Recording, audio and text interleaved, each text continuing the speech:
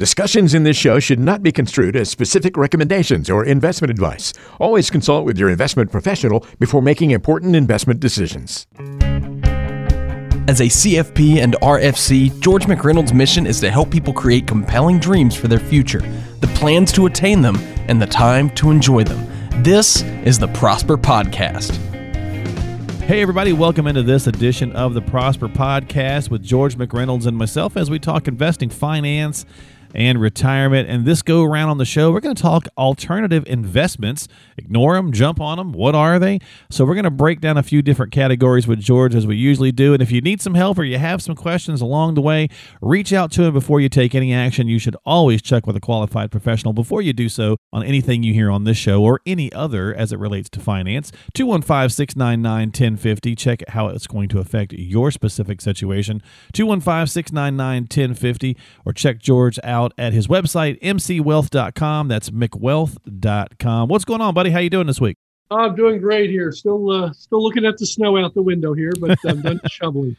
So let's talk about alternative investments. So there's a couple on my list here, George, that probably don't sound that alternative, but a few that do. So what's a couple things we might want to know about alternative investments as opposed to a conventional? Well, they can help with diversification to a certain extent. In many states, though, there are limits to how much a person can buy, at least through a financial advisor. Okay. And they're right when you get negative correlation. That means when the market's price goes down, these go up and balance that out. Okay. So that's what I mean by diversification. But it can also lead to worsification, where people over-concentrate in them. And in many cases, you must be an accredited investor, which means you got to be worth a couple $1 million and make it a couple $100,000 a year in order to get into some of these. A couple of years ago, we had a fund of hedge funds and a fund of alternatives, and they absolutely went nowhere. They were so diversified that when one was going up, the other was going down, and they did nothing for 2 years. So they didn't really help us because they were negatively correlated with each other, but they can help to a certain extent. Almost always, they're limited to 20%, and possibly around 5 to 10% could be a nice addition to a portfolio as long as it's liquid, as long as you can convert it to cash. Now, are there liquidity concerns with different kinds of alternative investments? We hear that from time to time. And also, do we assume that there's more risk typically with traditional versus traditional than this? Yes, there's more risk. There's less information that's available with them. Okay. And that's why they tend to be illiquid. But also a part of it is how you own it. So for instance, gold is an alternative investment. Okay. And if you bought physical gold, you've got the risks of getting it stolen. You've also got the fact that when it comes time to sell, you got to go down to the We Buy Gold Coins place and sell it. And you don't know what their mood is. So if they're flush with lots of gold, they may give you nothing. So that may not be a good idea. Another issue with gold is its taxability. You don't get capital gains treatment when you get gold. It's a 25% flat capital gains rate. Okay. Now, you can buy exchange-traded funds or mutual funds that invest in gold, and that means they're liquid, that there's a regular market to them. But again, the same tax issues apply. If you buy the exchange-traded fund, you got the 25% capital gains rate, but with a mutual fund, then you would get regular capital gains discounts. I gotcha. Okay. Well, since you touched on gold, it was on my list. We'll move on to the next portion of the list. So let's talk about cryptocurrencies, George, because obviously that is really one of these alternative investments that's pretty high up on the radar for a lot of people. I think BlackRock just added it to part of their mutual fund. A couple of mutual funds, they're offering Bitcoin in there as well. So it's getting a lot more traction, obviously. It's getting a lot of attention. I don't want to say attraction, but it is getting a lot more attention. I understand some of the reasons that it exists, but limitations are going to have to be developed through countries that allow the trading of it or the ownership of it. Mm-hmm. But my biggest thing is the whales. And what I mean is whales is there's a few owners, a few individual or entities that owns huge amounts of it. 2% of anonymous owners own or control 95% of it.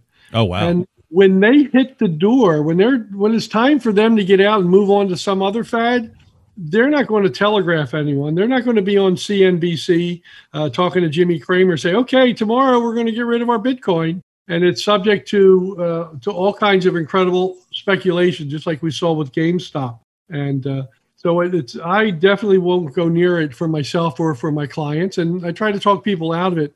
And several times I posted stories on social media about the whales. And when they decide to go, the price will collapse and people will get hurt. Well, and hardly anybody can seem to explain what it is, and how it's going to work. It seems as though it gets talked around in circles, and so it's very tough to make heads or tails of it. Yeah, it makes me think of the story of the king's new clothes. Only cool people can see it. And I can't see a lot of use for it other than for paying ransoms for ransomware. Kind of this anonymous thing that doesn't have to be converted to cash. And yeah. And that's a real thing. It's definitely not liquid. It's not marketable, or it is marketable, but it's just not liquid. It can't be converted to cash easily unless there's major price concessions. Yeah, that's one of the challenges for sure coming up. All right, real estate's on my list, and that might strike somebody as odd, saying, well, that's not really alternative. That seems pretty conventional. Why might that be on here? What's some things to think about? Well, there's like gold, there's several different ways you can own real estate. You could buy a duplex in the city, manage it, take the rents. Or you can get a REIT, a real estate investment trust, and that's where professional managers run it, and then you get what's left over from the rents after they're done. One of the attractions is the yield, the actual money that you get on a regular basis is substantially higher than the 1% you can get in a 10-year treasury. Even junk bonds are down to 4% right now. So it's good in a low interest rate environment, but there's a lot of complexity to it, especially now with the pandemic, because it's affecting retail space, it's affecting apartments, commercial. A lot of real estate's been affected by it. And they're seeing, in a lot of cases, they're seeing 30 to 40% vacancies because of the pandemic. And some people say the future of Manhattan as an office complex is very, very limited. It's people are not going back into the cities to work when they can do it from home, or they can even do it from Bermuda. Yeah, that's very true as well. And with REITs, George, there's public and privately traded ones, correct? And you want to make sure you understand the differences and anything like that before you jump into something. Absolutely. Okay. Commodities, again, not really that alternative, oil, grain, so on and so forth. What's there to know about investing in commodities? Well, commodities, they are generally in the futures market where, let's say I'm a farmer and I've got a field full of tomatoes, and it's going to take a few months. I don't know what the price is going to be, so I'm putting out this investment now. And then when it comes time to market, I don't know if I'm going to get my money back. Meantime, you got Campbell's Soup, and they're trying to plan how much soup they're going to sell in the winter, and they don't know what they're going to have to pay, so they can't do their marketing campaign. So they both go into the futures market where the farmer who is long, which means he owns tomatoes in the field, he's long in the field, he goes short, he sells the future to Campbell's Soup. Campbell's Soup is short tomatoes, and they go long in the market. So that it kind of balances the two of them out where they have their needs and they hedge it. Now, then their speculators get involved, and they change the price all over the place based on guesses, just like we saw in Trading Places. And we talked about that last episode. So, yeah, that's as confusing, as chaotic as that is. That's what, again, the futures market is, and that's primarily what the commodities market is. Although there are some things like oil, natural gas, where you can invest in companies that are affected by it. And you can also buy in, for instance, exchange-traded funds or mutual funds that invest in it. So I like holding oil to a certain extent, or energy stocks in a portfolio because it's kind of a hedge for the dollar. In 1971, Nixon took us off of the gold standard, but Henry Kissinger had negotiated a deal with the Saudis that we would basically be their Department of Defense as long as oil was always priced in dollars. So we went from gold-backed to oil-backed, or petrodollars. And as we saw in 2007, 2006, the Treasury was trying to keep the price of our exports down by lowering the dollar against the Chinese. But every time the dollar went down, oil prices went up to compensate. So the rest of the world didn't see that going on because it was priced in dollars, but we saw, and it brought us to the brink of recession in the summer of 2008 when it hit $146 a barrel. Yeah. And so oil, in my opinion, could be a great hedge for the dollar. So if you're thinking of hedging the dollar, you can go into international stocks, but that adds a whole bunch of other risks, whether it's emerging markets or developed. There's the currency risk, but there's also the political risk that's involved in well. And so oil or energy can be used as a hedge against a falling dollar. Okay. A lot of good information here today on the podcast. We're going through this. Great thing about podcasts, folks, is you can listen to it again if it's a little too much content. You want to be able to absorb it better. So if you have not subscribed to us, make sure you do so by simply hitting the subscribe button on whatever platform you're using. If you're an Apple user, for example, Apple Podcasts I'm pretty sure it's pre-installed on your phone already. And you can just open that up, type in the Prosper Podcast, hit the little heart button, and you are subscribed. Same thing with Google. Google Podcasts is already on Android phones. And you can find all of that at prosperpodcast.com. I got a couple more here, George, I want to go through, but what is SPACs? I've been hearing a lot of talk about this as well. So can you tell us what that is? Well, a SPAC is a special purpose acquisition company. It's basically a company or investment built to specifically acquire other companies. We feel it's like the Wild West, that the disclosure isn't what it should be compared to the other open markets. So we don't go near it. I don't think that would fit under my fiduciary obligations to clients. All right.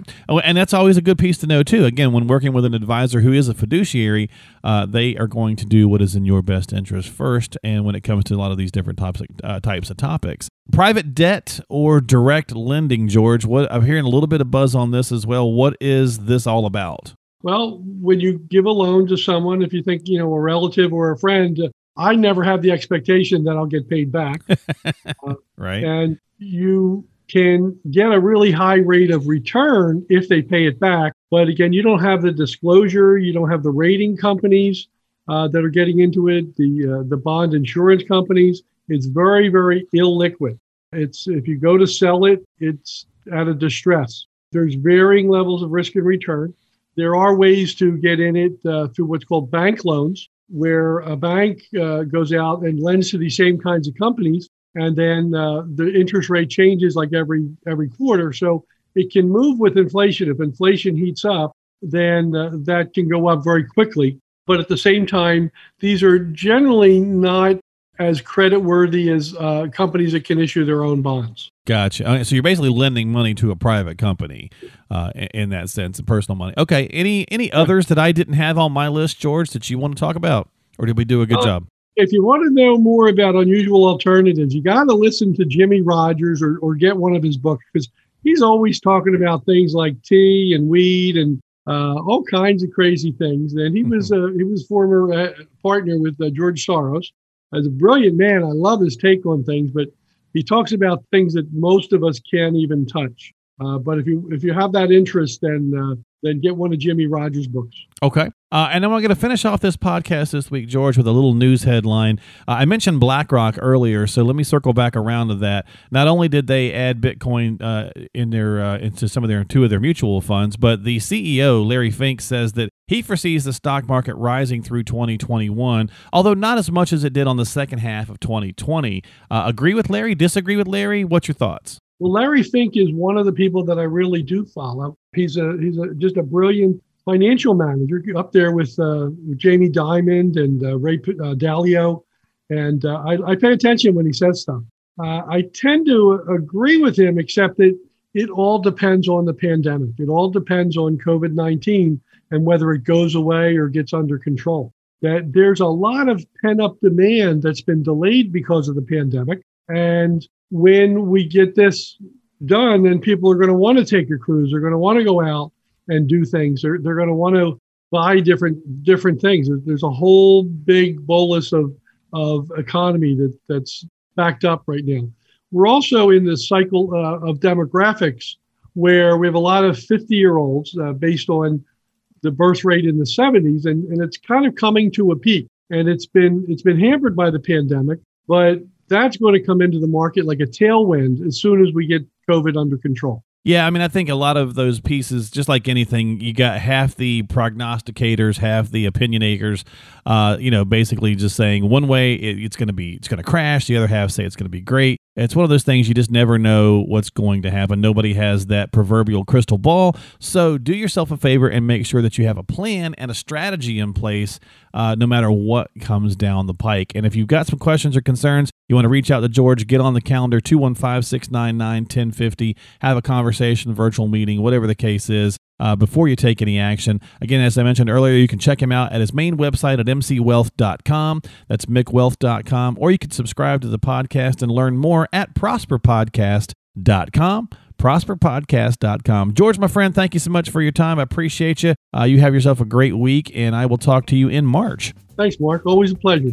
Exactly. I appreciate your time, and we'll see you next time, folks, here on the Prosper Podcast with George McReynolds, Wealth Manager and Chief Tax Strategist at Protective Wealth Care.